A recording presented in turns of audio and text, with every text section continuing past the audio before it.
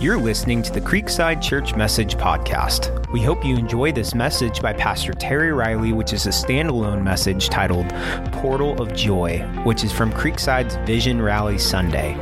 For more info, please visit creekside.org.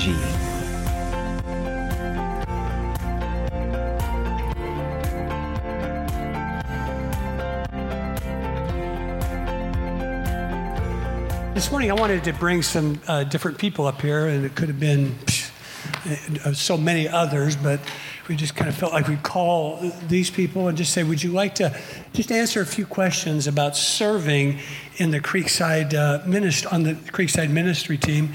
And so they all graciously said yes. And so this morning I'm just going to ask them, pepper them with a couple of questions, have them give the answers, and you get to hear from them. This here is Antoinette Cardoso, correct? Did I get it right? Okay. And this is Robles Connor, my good friend. No, Connor Robles. I started to say that last service, so I just thought I'd give it away this time. And this is Bill Wiebach, and a good friend, and I might even tell a story about him later. But let's start over here. And tell us who you are, how long you've been coming to Creekside, and what ministries you're involved in, please.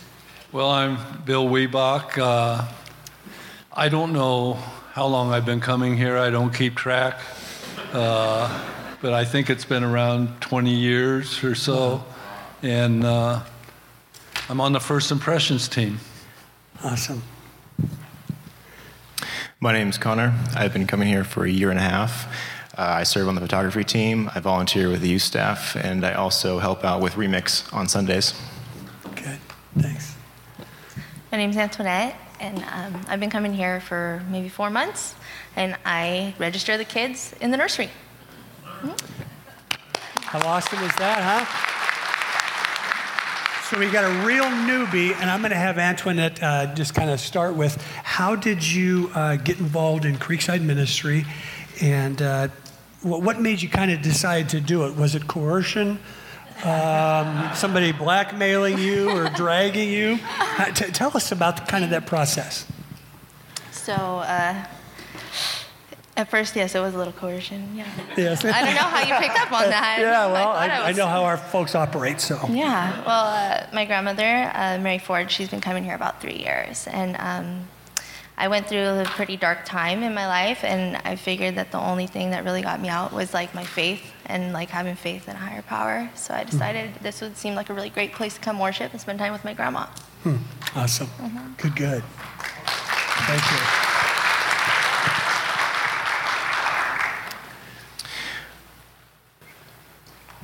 So about a year and a half ago, I gave my life to Jesus. It was a week afterwards that I came here to Creekside. I really just had this newfound hope and this absolute joy in Jesus, and I need to share that with people. And I was praying all throughout that week, and I was really getting in the Word, worshiping God, and that's what I really felt was put on my heart was to come and serve with the youth, and I was looking for an opportunity to do that. And I took the step of faith, and I came in just one Sunday, and I came and I talked to Dustin and Jake, and it's worked out since. Awesome. Good. I'm kind of a slow learner. And I came into the sanctuary one day about 10 years ago, and I saw these round tables. And I thought, whoa, this is not going to work. And I said, I remember PT saying, well, it beats looking at the back of somebody's head. But after that first service, and the following Sunday, I just fell in love with it. I was talking to people. I wasn't saying hello. We were actually talking about a lot of things, be it church, religion, sports, everything. I mean, it was the greatest thing that I think Creekside have done some wonderful things, but that's one of the greatest things of these round tables. But I felt back then, about 10 years ago, and the reason I know it was 10 years ago, because I asked Pastor Terry, when did you put the tables in earlier, and he told me, like I say, I don't remember, I'm a slow learner, but I wasn't growing enough. I wasn't growing. I was born, raised, baptized, confirmed in another church, and I just love this church so much, but I just wasn't growing in God at Creekside, and I can't tell you how or when, but all of a sudden I was on the First Impressions team 10 years ago. Bill, could I just ask you, did jumping on one of those teams, however it happened, that kind of helped accelerate your growth in your faith and in Christ? Immensely. I thought at first I was doing it for Creekside, get closer to Creekside, get closer to God. I had problems with the Bible, parts of it, and then I found out I was doing it for selfish reasons, for me, and it meant so much. Even at my age, it turned my life around. I've had a good life, like everybody else, good sides, downsides, but it's been all uphill since I set foot in the sanctuary. Yeah, wow, beautiful. Thank you.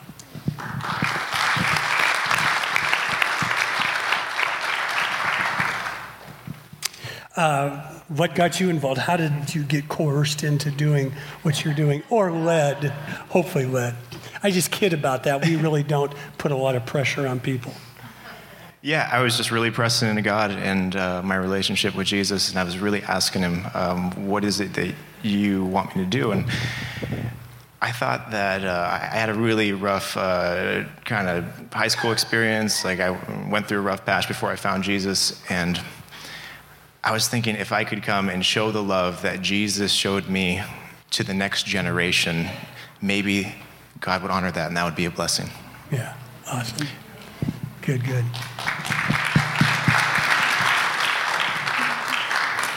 Same for you. You answered this one. First of all, tell them how many times you've served since you've been here. I've served once, one weekend. Pretty cool, huh? I think that's awesome that she served one time. Tell me, what was the most fun about it, and did you get kind of any joy out of doing it so far? Oh yeah, definitely. I got to know like my peers here at the church, and everybody's so like nice, and it's nice like talking with other people. Like not just about church, but Sure. just about things and getting to know the people in my community. So That's great. That's why I wanted to serve.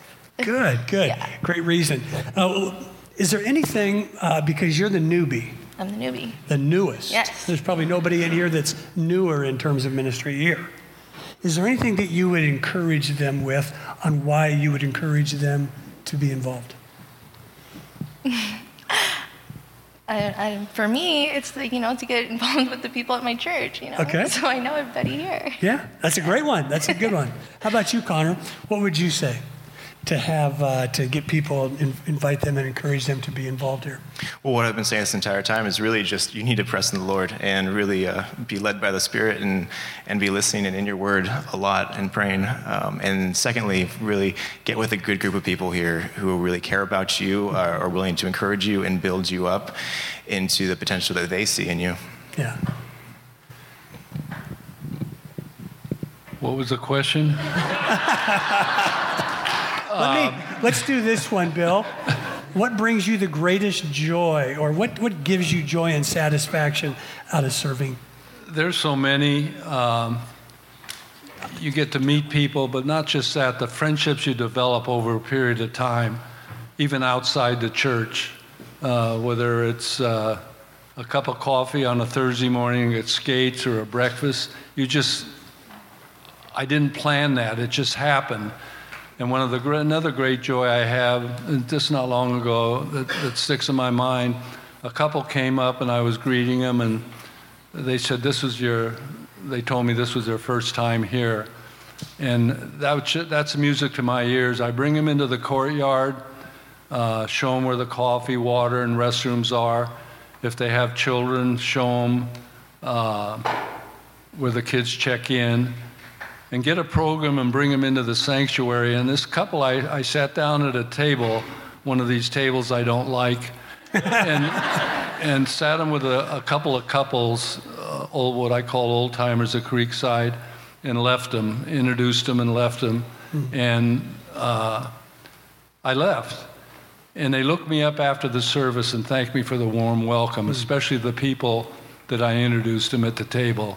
So you people are just awesome. Another one was just recently, a young mother came up. I greeted her, and she said this was her second service, but she brought her son this time. So I figured the first time she was just scouting us out.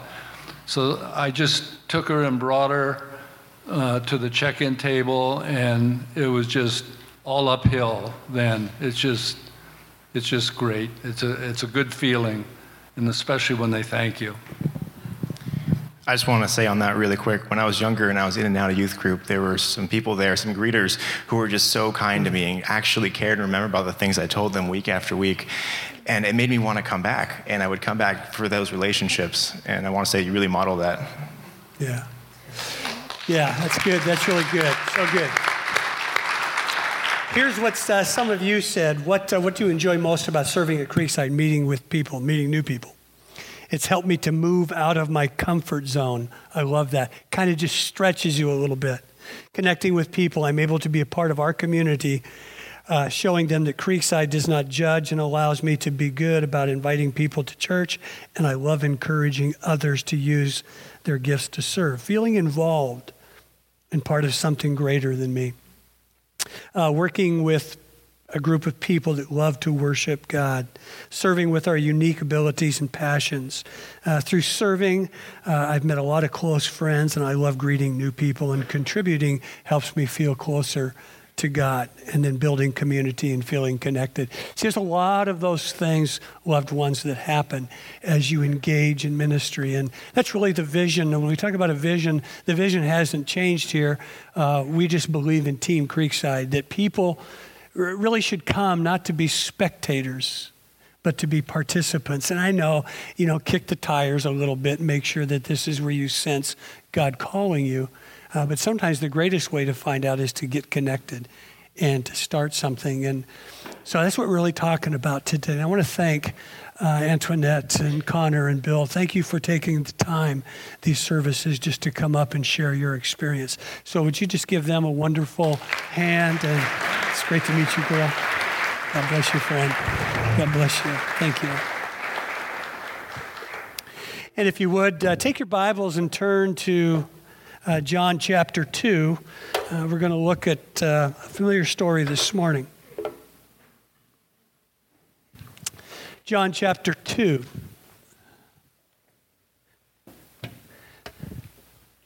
Can I just tell you something? You guys sound really good this morning. You don't look very good, but you sound great. No. Sorry, thank you. Usher, did you have that man removed? I know who it is. I will TP his home later. I'm just kidding. You look great too, but there's just a wonderful sense of worship and God's presence this morning. Somebody said, one of the greatest times in your life, I know this to be true, is when you realize you have purpose, and then you come into this confrontation with the living Christ. And you make this decision, and you just simply say, Lord, here I am. I want to follow you. I want to do what you want me to do. Someone else said it this way that I think is good, is that the two most important days of a man or woman's life is, number one, the most important day is when they're born. The second most important day is when they find out, understand, and know what they were born for. And see, Jesus gives us kind of this wonderful insight into the purpose of our life. A man asked Jesus, what's the most important thing? And he says, well, first of all, number one, priority A, is that you love the Lord your God with all your heart, your soul, your mind, and strength. And then after you do that, and while you're doing that, is that you begin to love your neighbor as yourself. And I'm convinced, loved ones, that this is where we're entering a new season in the life of our church. It's going to be some kind of shifts that will be taking place. Subtle, but they'll be seismic in some ways at the same time. There are two things that Jesus calls us to do, and it has to do with living on mission as well as living in ministry. You understand the difference. Ministry is what we do in this building. Ministry is what we do to take care of one another and people coming in. Mission is what we do outside, usually Monday through Saturday, at our schools, at our jobs, at our careers, at the office, in our neighborhoods. And we want to make sure that we are advancing and developing in both of those. So if Jesus says, love the Lord your God with all your heart, your soul, your mind, your whole being, and then love your neighbor as yourself, there's a couple of things that we're called to do. Number one, to love and accept people. There's this call that is so easy sometimes to forget, and especially when you live in a culture that we are living in right now, where it is so divisive, so divided, so polarizing because of beliefs, politics, whatever else, is we forget that we're called to love every person that we meet. It doesn't matter their background, their belief system, where they are now, where we think they're going.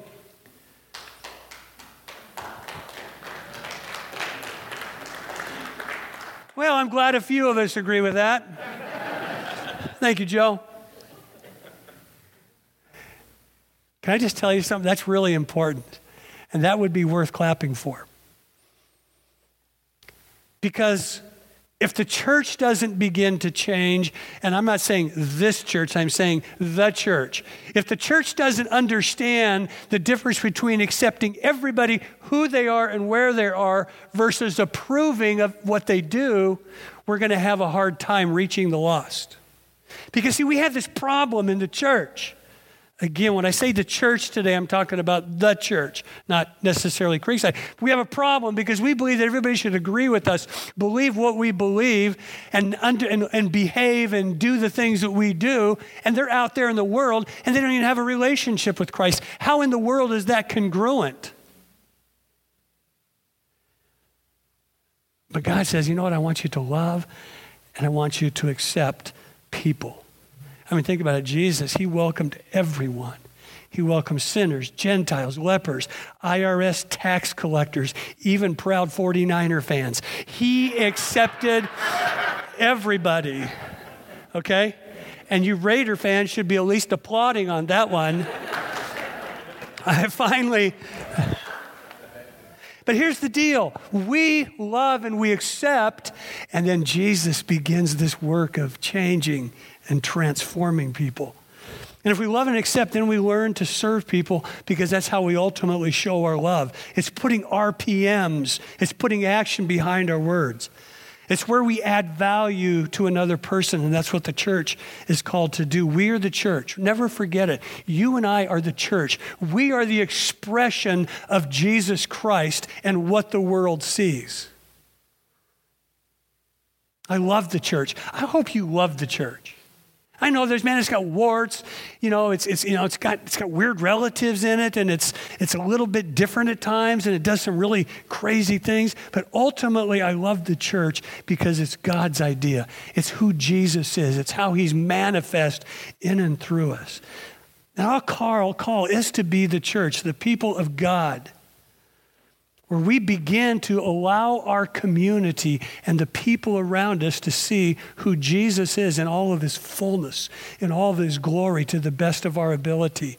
And the best way to do that is to live incarnationally, to live missionally out there the way that Jesus did, where we're connecting with people, where we're loving them and we're serving them. And that's part of what we're going to be talking about in the weeks ahead of how we can do that. I don't say this in any way critically, because when we started out doing a lot of big events, it had a fairly solid and good impact and influence on the community around us. But what we're finding now is just doing a great event, a big event, and filling our campus with a lot of people isn't necessarily moving the mission of what God's called us to do to reach people forward and to move people toward Jesus.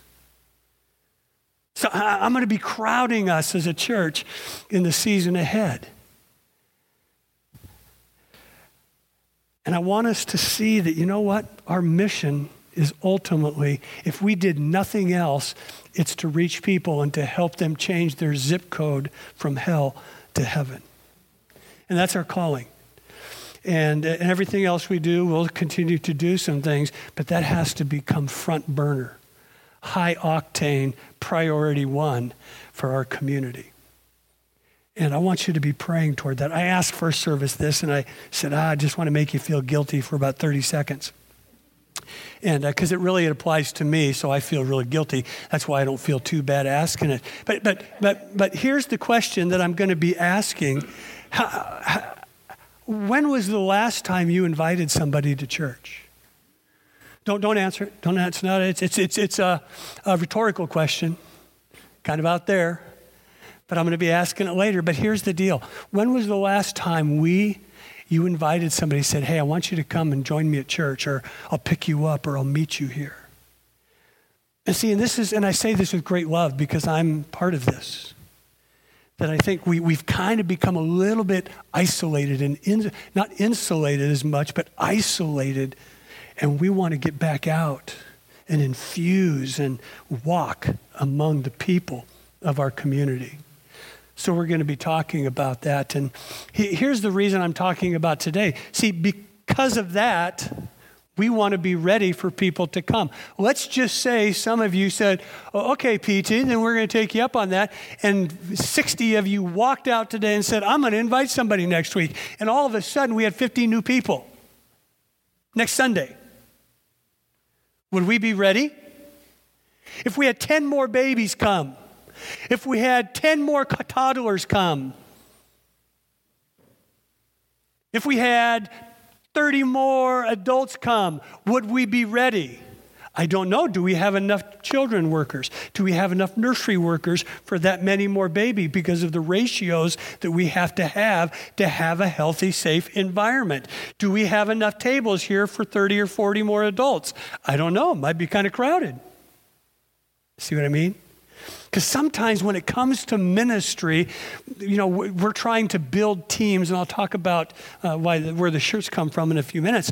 But we want to build teams, and sometimes we come on a Sunday morning and people go, they don't really need me. I'm just kind of hanging out.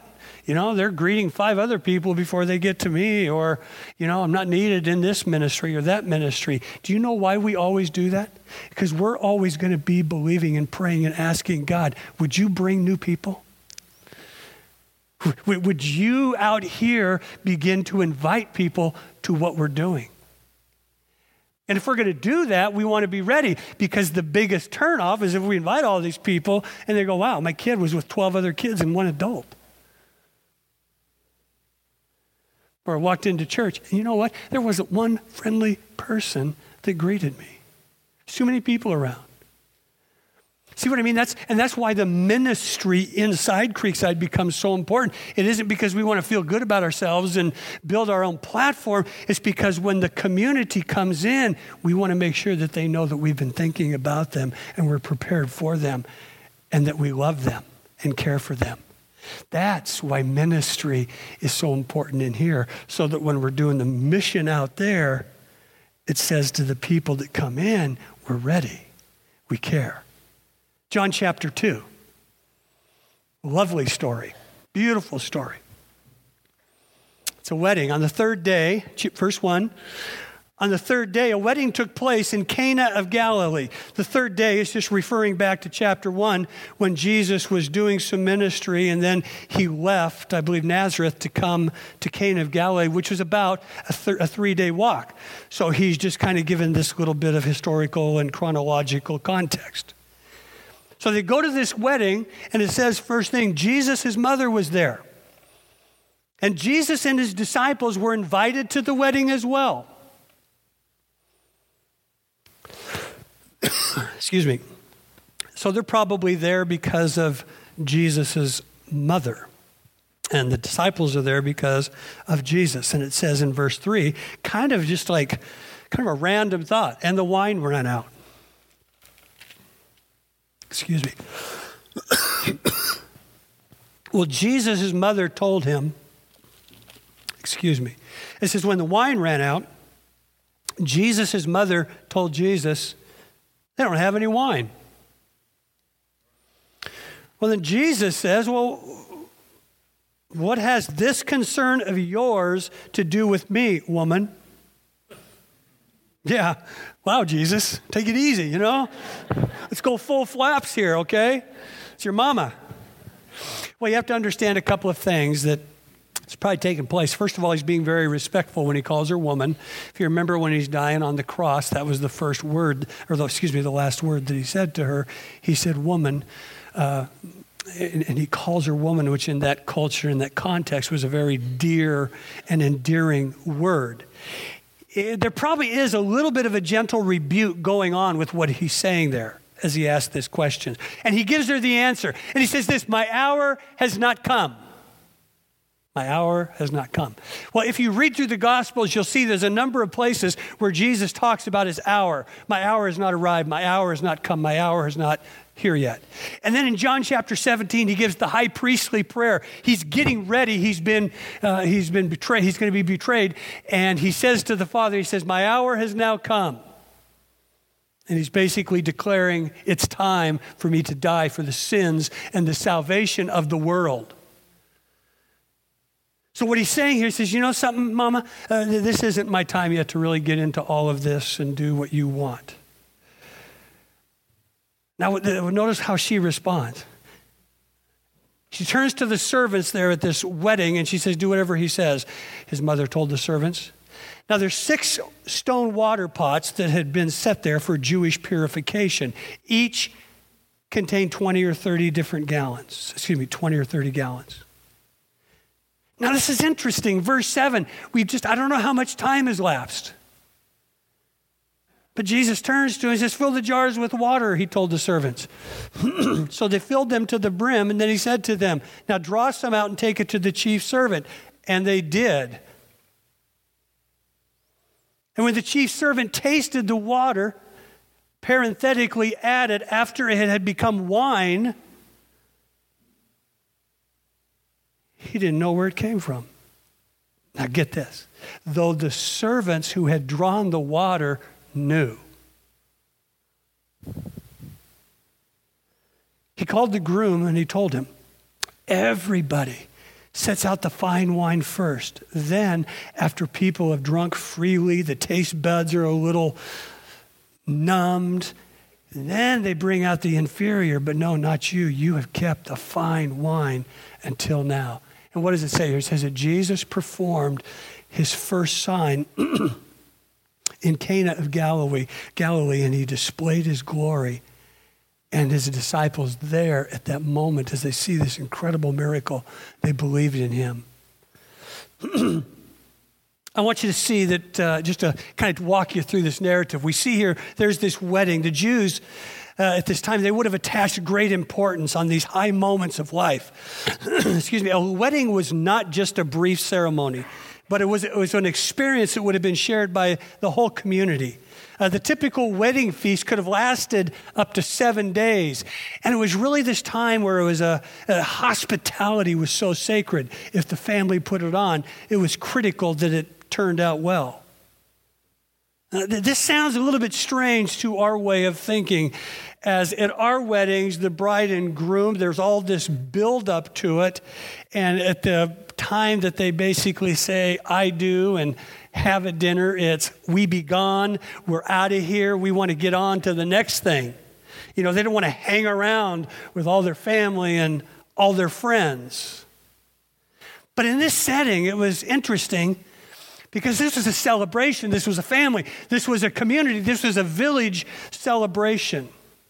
This offered them a bright interlude, a respite from the generally dreary existence that these Jewish people existed in as they lived under the Roman oppression and rulership. This gave them some fun. This gave them some time to forget all the stuff that was going around them in life. Because the ceremony probably would have begun on a Wednesday. There would have been a feast, and then the celebration and the ceremony. And then after the wedding, the father and the bride and the groom and the wedding party, they would have probably begun to walk through the village so that everybody could celebrate with them and offer their congratulations.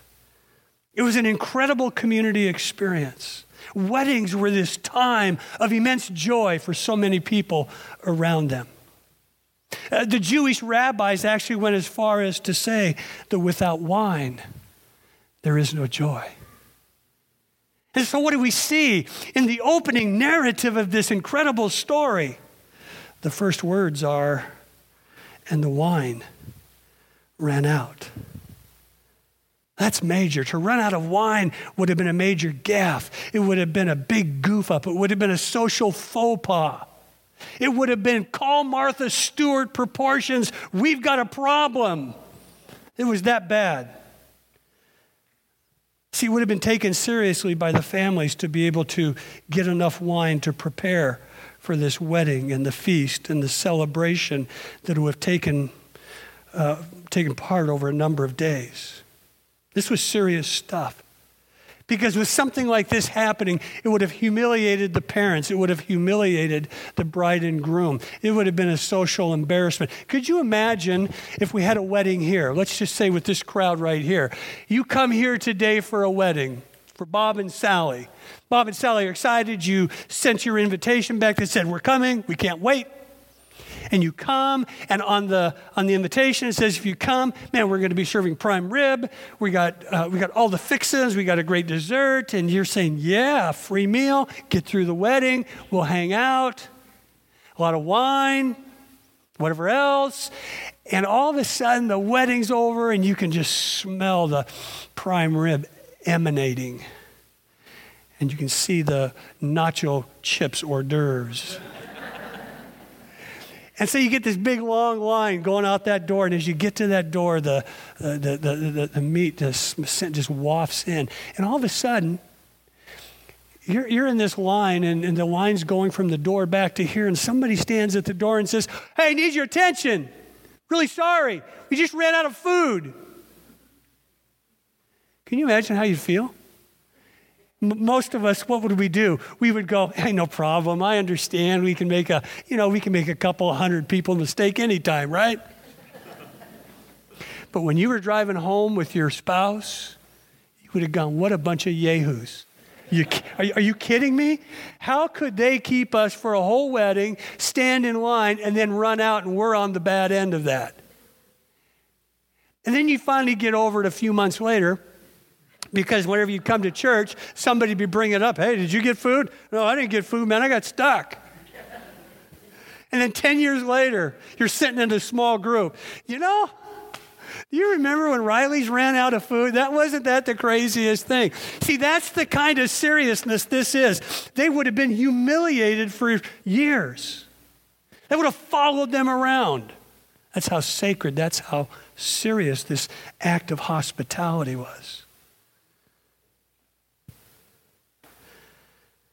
Maybe it's just that it was a lower, because it sounds like Mary could have easily been maybe one of the family members. Maybe it was just a lower socioeconomic wedding feast that couldn't afford much.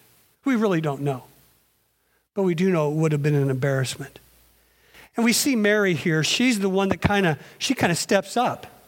She starts to take charge. And the first thing, it seems like she goes to Jesus and says, Jesus, we are out of vino. What are we going to do? Can you more shards, some cab, whatever? Just come up with it. We need something. And Jesus says, I'm sorry. Now, it's probable that Mary had some kind of close connection to the wedding party because she's doing kind of this hostess piece. And so she would have felt pressure too. But it's possible that as you read, scholars say there could have been some other issues that were underlying. Maybe it could have been this. Jesus, a lot of the community, because it was well known that Joseph, quote, wasn't his father, and it was kind of this, oh yeah, God, immaculate conception, all of that. We read in the Gospels in a few different places where Mary took some heat. Oh yeah, come on, really? God?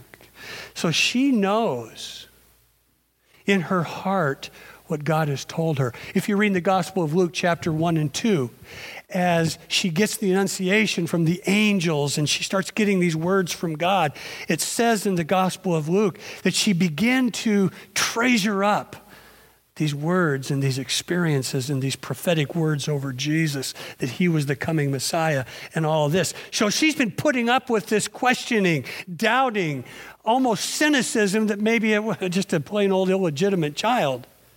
And so maybe she wants to break free from that. And so she turns to Jesus. Hey, Jesus, bail me out here. Not only is this going to be embarrassing, but I'm tired of all the rumors and the reputation that I've got. Could you do some God thing right now? Reveal yourself. And what does Jesus do? He says, I don't think so. And Jesus graciously, but still kind of with a rebuke, says, woman, it's not my time. Now, this is what's cool, is Mary doesn't get mad. She doesn't yell back. She doesn't try and take charge. She says this one simple statement. She turns to the servants that were probably working for her, and she says this, hey, whatever he says, do it. I love that. Whatever he says, do it. Did you know that these are the last words that Mary spoke in the Bible that are recorded? And everything points to Jesus. Well, Jesus is there. Probably an invited guest because of Mary. I find it interesting.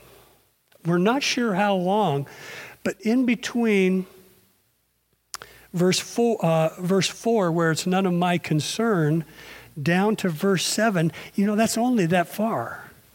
And all of a sudden, there's like this switch. We don't know why. But all of a sudden, Jesus decides to do something. And he turns to the servants and he gives them the directive. And he says, what I want you to do is I want you to begin to fill those 6 pots of 20 to 30 gallons each. Now, this is a wedding. These servants have been serving, and all of a sudden, he says, I want you to go fill them with water. They were actually set aside to be filled with water later at probably another part of the feast when they would do these, quote, ceremonial cleansings where the Jewish people, they would oftentimes wash their hands before they would eat, and then they would oftentimes wash their hands in between some of the courses that they would eat, and then they would wash their hands at the end. But Jesus says, no, here's what we're going to use it for. I want you to go fill those things with water. Now imagine this. I just thought of this morning. Do you realize how much 20 to 30 gallons is? 6 pots? I was thinking that's a lot. And I went and I got this 5-gallon thing and I put 2.5 gallons of water in it. And that's about all I could carry. It's like, And I'm thinking, how were they going to transport the water from the well to be able to put it into these 6 20 to 30 gallon pots? That would have been a lot of work. Because I had to go and I had to get 2.5 gallons. And then, you know what? I wouldn't want to carry 5 gallons. 2.5 would be about the max. So we don't know how many servants they had there. We just know, can I just tell you something? There's a lot of work. There's a lot of stress. There's a lot of strain. But they did it because that's what servants do. They don't care about what it costs. They don't care about how much time. They don't care about how much energy. Servants make it happen. Now, this is the first miracle it says that Jesus does, and he does it as a sign. Whenever the Bible talks about first happenings, things that happen first, it's usually for a very specific purpose. And can I tell you what I believe that one of the key things that Jesus wants us to know about his life because of this passage, and it's the first miracle he does? I would say that Jesus wants us to know that he comes as the life of the party. Now, I know some of you, that's really uncomfortable territory. Come on, let's get serious. Jesus wants to tell us how to get right, and absolutely he does. But isn't it interesting that Jesus, everywhere he went, was a party, was a meal, was a dinner. He had fun. People loved him. He was the life of the party. And he's saying, at this momentous, important occasion of marriage, I not only want to speak blessing over it, but I want you to know that I come to be the life of your party. So these servants, they come and they fill this water to the brim. And Jesus says, take a sampling to the master. Now, I'm thinking, I don't want to be that guy. There's already a tense moment here because everybody knows they're starting to run out of wine. So Jesus says, I want you to go, and I want you to go give some to the head person. And so they're probably looking at each other. You want to go? You want to go? No, I don't want to go. Because why? Because they're thinking, oh my goodness, I got water over here. And if I take it to this guy, what's it going to be? I mean, is it going to be like Strawberry Boone's farm? You know? And some of you that are laughing are probably older because you remember that wretched stuff. Or maybe it's just going to be some like cheap $2 chuck, and he's going to look at us and he's going to go, you know what, tomorrow you're done. So one of them finally gets it, whether it's a cup, a ladle, I don't know. He takes it, somebody takes it to the master, and he drinks it. And after tasting it, he says, oh, you didn't give the best first. You saved the best Cabernet for last. Imagine that servant's relief. Years ago, Johnny Carson, when he was host of the Tonight Show, some of you that will remember that, he had this little boy on there, and he was on there, and Johnny was interviewing for just a few minutes because he had helped save 2 boys in a coal mine in West Virginia. So they kind of brought him on and prepped him for it. And Johnny asks him a couple of questions and quickly learns that he's a churchgoer. And so he ends up asking the boy, and he says, tell me, what did you learn in church this last week in Sunday school? And the little boy kind of goes, well, we learned about, Jesus, and he went to this wedding and he turned water into wine, and Johnny kind of looks at him, and the crowd's just going crazy, loving it because he's so cute, and Johnny's keeping a straight face, and he says, well, tell me, young man, what did you learn and take away from that story? Kid wasn't really prepared for that question because he hadn't heard it before, and he looks up after thinking for a moment, and he goes, always invite Jesus to your wedding, And I thought, that's another key point here. Always invite Jesus to your wedding. You know what? Always invite Jesus. He's here. But make sure that we're thinking about him being in our midst in our church. Because this is supposed to be a celebration of who he is, what he's done, what we can do for him, and make it better for other people. Help one another. Serve each other. That little boy's on to something because church is a celebration.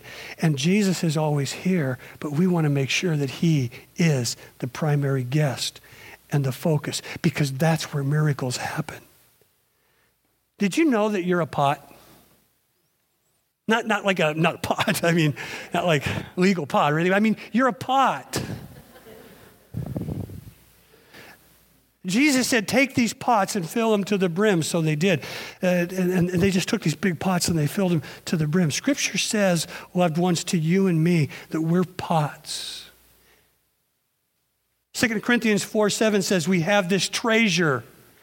What? In what? What is this treasure in? Oh, it's earthen vessels that were filled with this treasure so that the power of God is seen not in us, but in him.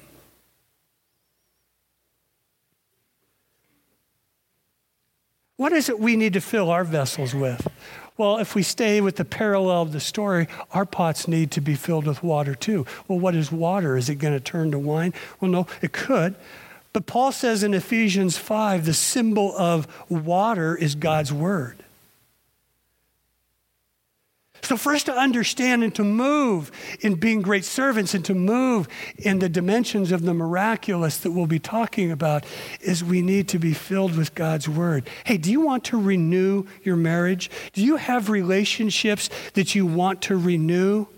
Do you want to experience joy renewed, like Peter said, that we experience joy and full of glory? Then to begin to fill your life with the water, God's word. If your life is a bit flat, if you've lost some fizz, fill your life to the brim with the water of God's word. Fill your life with him so that you begin to bubble over again as you hear him, you hear his voice, and you respond to him. See, everyone in this room, We have different degrees of brokenness. You may not agree with me, but it's true. And God says, you know what? Even though there's brokenness in your life, you're still a pot that I want to use and I want to fill. I want to fill you with my life and my spirit and my word so that you can be poured out and you can bring life to other people. Don't forget, loved ones, we're a pot. But then he talks about these servants. What do? They just answer the call to serve. They show up, they do. They do the heavy lifting. They do the heavy pouring for Lord knows how long. They're minor players in this narrative, but they're an incredible example to us. They do the mundane. They do what needs to be done. There's no applause.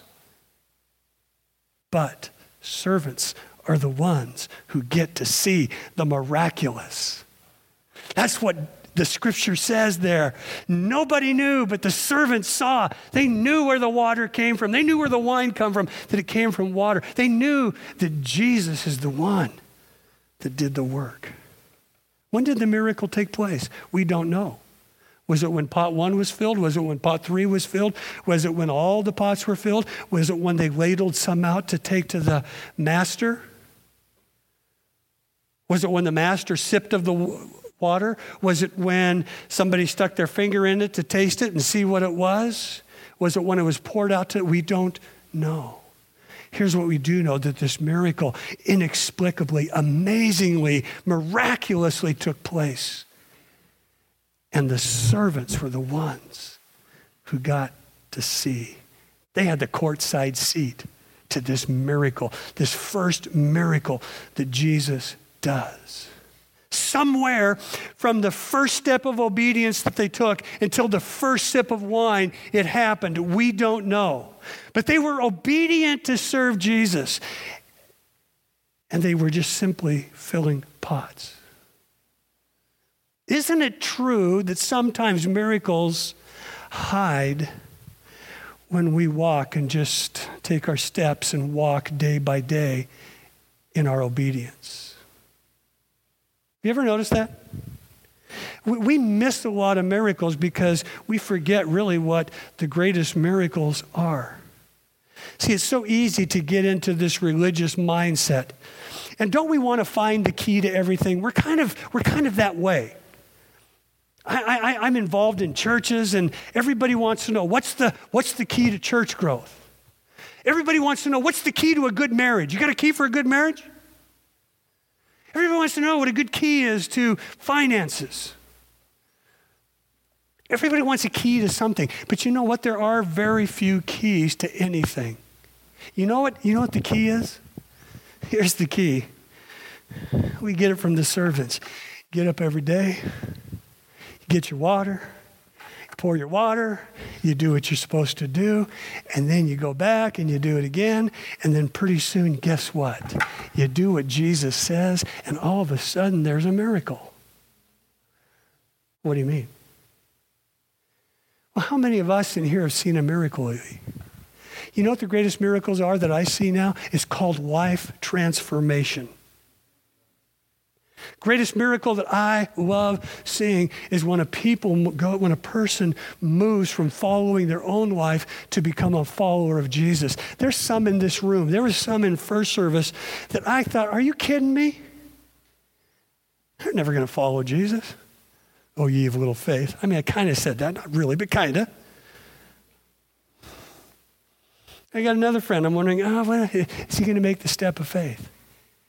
But you know what I keep doing? I just keep pulling the water. I just keep doing things that hopefully serve him and show him the love of God. The key, loved ones, is found in filling your buckets with Jesus day by day and doing things week after week and touching people and serving people and worshiping Jesus and doing what Jesus says to do. Because God always takes us through a process. Jesus took these guys through a process. He didn't just go, hey, come here, watch this. Do you think that he couldn't have filled that water by saying, I'm going to fill these with water, then turn them to wine? Of course not. He could have done it. He could say, hey, watch this. I'm going to fill these things with water. Water, fill. Whew, cool, Lord. But no, he always involves us in the miraculous. He always involves us in the process because he wants to teach us and show us to serve. There's people in here that have been reached out to for years. And you've come to Jesus. You are a miracle. You are a sign and a wonder of his grace. And hear me, loved ones, in every one of your lives, at some point, God calls us to be serving. In our lives, it's never can God use us. It's where can God use us and our gifts and our talents. And in here on a Sunday, this is where we can start. This is where we can practice. And we can begin to love and to show and to serve and to accept people. Because servants always experience and they give joy. See, the headmaster knew that the best was saved for last. He didn't know how it happened. He just knew that it happened. Your life, your marriage, your ministry, anything in your life can always get better and better. It doesn't have to get worse and worse because of time. But here's the key. You keep picking up the buckets. You keep serving your boss. You keep serving your spouse. You keep serving your children. You keep serving your work. And guess what? Pretty soon, miracles and things will begin to happen. Creekside Church, on this day, it's my prayer that this might be a day where we fill ourselves anew with Jesus and refocus on his word and begin to hear his voice and respond with servants' hearts to be able to see the miraculous in the season ahead of what Jesus wants to do in us and through us. What if we made it, hear me, what if we made it our prayer every day and every Sunday for God to open the doors and that we just simply learn to love people and to be able to do what he says to do? What if we made that our prayer? God, would you just use me today? You get up tomorrow, Monday morning, you're going to school, you're going to work. Hey, God, would you just use me today? What do you think that would do for your life? Ephesians 3:20 says that God will do exceedingly abundantly beyond anything you can think, dream, or imagine. And here's what's going to happen when you begin to think like that. God is always going to do more than you ask. Do you think those pot fillers thought that they were going to get to see the first miracle of the Messiah? No way. But because they served, they got to see it. It's seldom about your abilities, loved ones. It's always about our availability. The enemy will want to distract you from filling pots. But you know why you're doing it. God is at work. He's up to something. We don't always see it. You know what the portal to greatness is? It's always through the servant's portal. You want to be great? You got to step through the servant's portal. What's a portal? It's a doorway. It's a gate. It's an entrance. It's a large and imposing one oftentimes. For some of us in this room, it's possible that when I talk about being a servant, even inside the safety of this ministry on a Sunday, you go, oh man, it's too big for me. You don't know what I'm like. You don't know who I am. You don't know what I've done. You know what? I probably don't, but God does. Here, we've all got stuff. We all got stuff. Here's the question. Is God's grace greater than your stuff? Is God's love greater than your stuff? Is God's grace greater than your seeming inadequacies or inabilities? I think so. That's why I'm up here. I was thinking about this morning. I have gone so much further than I ever dreamed. I thought I might, do a youth ministry with 10 kids, 20. I thought I might, maybe live in California sometime. I've been all over the world because God has done it. The greatest way to be used of God, loved ones, is to position ourselves as a servant.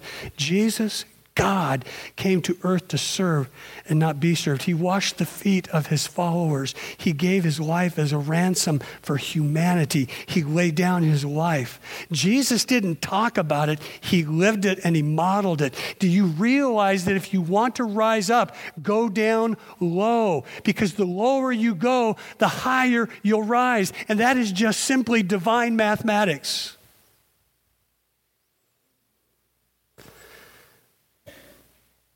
Have you ever noticed how often the real heroes of the church, they aren't the people that can sing great. They're not the people that can speak great. You know who the heroes of the church are? It's the people who show up and they serve. I could start naming names of people in this room, but I won't. I will name one name because of this reason. He's dying.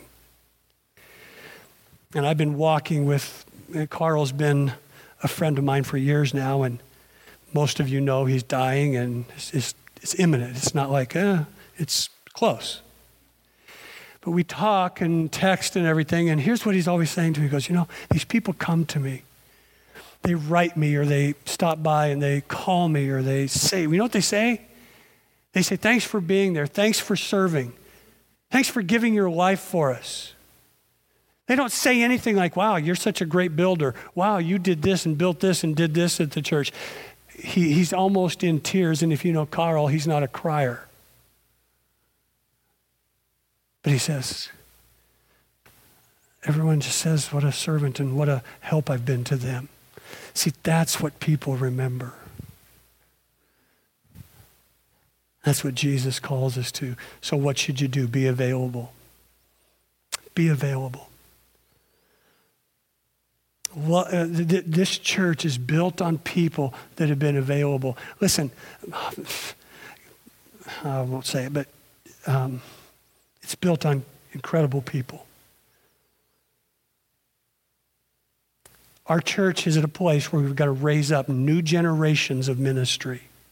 I'm talking about Acts chapter 6, 1 through 6. You can read about it. The church started growing, and they had to come up with different systems. And it said they had to raise up new generations. What generations do we got to raise up? We have young people. We got teenagers. We got a lot of young people involved in ministry. Yahoo! And I'm so proud and thankful for them. We have people that are 80 and 100 still doing ministry. And I go, what can I do for you? Oh, no, I just love doing this. Here's the new generations. We got to get younger. We got to get younger people involved in ministry, as well as some of our older people that have never stepped up and served. Because there's always something you can do. Because we got to get ready and believe that God's going to bring more people. How do you find out about it? Go to our website. Information is in my column. Call Monique, who's our director of ministries. She can help you. We have a class, 301, coming up in a few weeks. Come to that and we can help you find what you want to do. We don't make people or ask people to do anything they don't want to do. We want it to be what you want to do. Here's the deal, loved ones. Almost done. We want to build a ministry dream team. That term was coined in 1992 about a basketball team that was going to play in the Olympics. They were the first time that professionals were ever going to be able to play. And so they had guys like Michael Jordan, Pat Ewing, Kareem Abdul, not Kareem, but the guy for the Houston Rockets. Just had a great team, Charles Barkley. You know what they had to do? Every one of them had to get small, reduce their ego. Say, I'm going to share this time with you. I'm not going to be the big dog. Work together. Back off. And that's what we want to build here, loved ones, is a dream team. Because we got so many talented people here just to be able to stand up and say, let's stand up and make a difference for our community. Why? Because Jesus loves to bring joy where there's nothing left to party about. He loves to celebrate and party with his people in the good times and in the hard times. 180 gallons of wine. That is a celebration. Not only did Jesus come to party in the dirt of this earth, but he came to party with the broken pots and dirt of this earth, the earthen vessels like you and me. And never forget that Jesus loves to party with you and with me. And he wants to call us into his service. I'm convinced that Jesus wants to bless those who cannot bless themselves. And he calls us to partner with him to do it.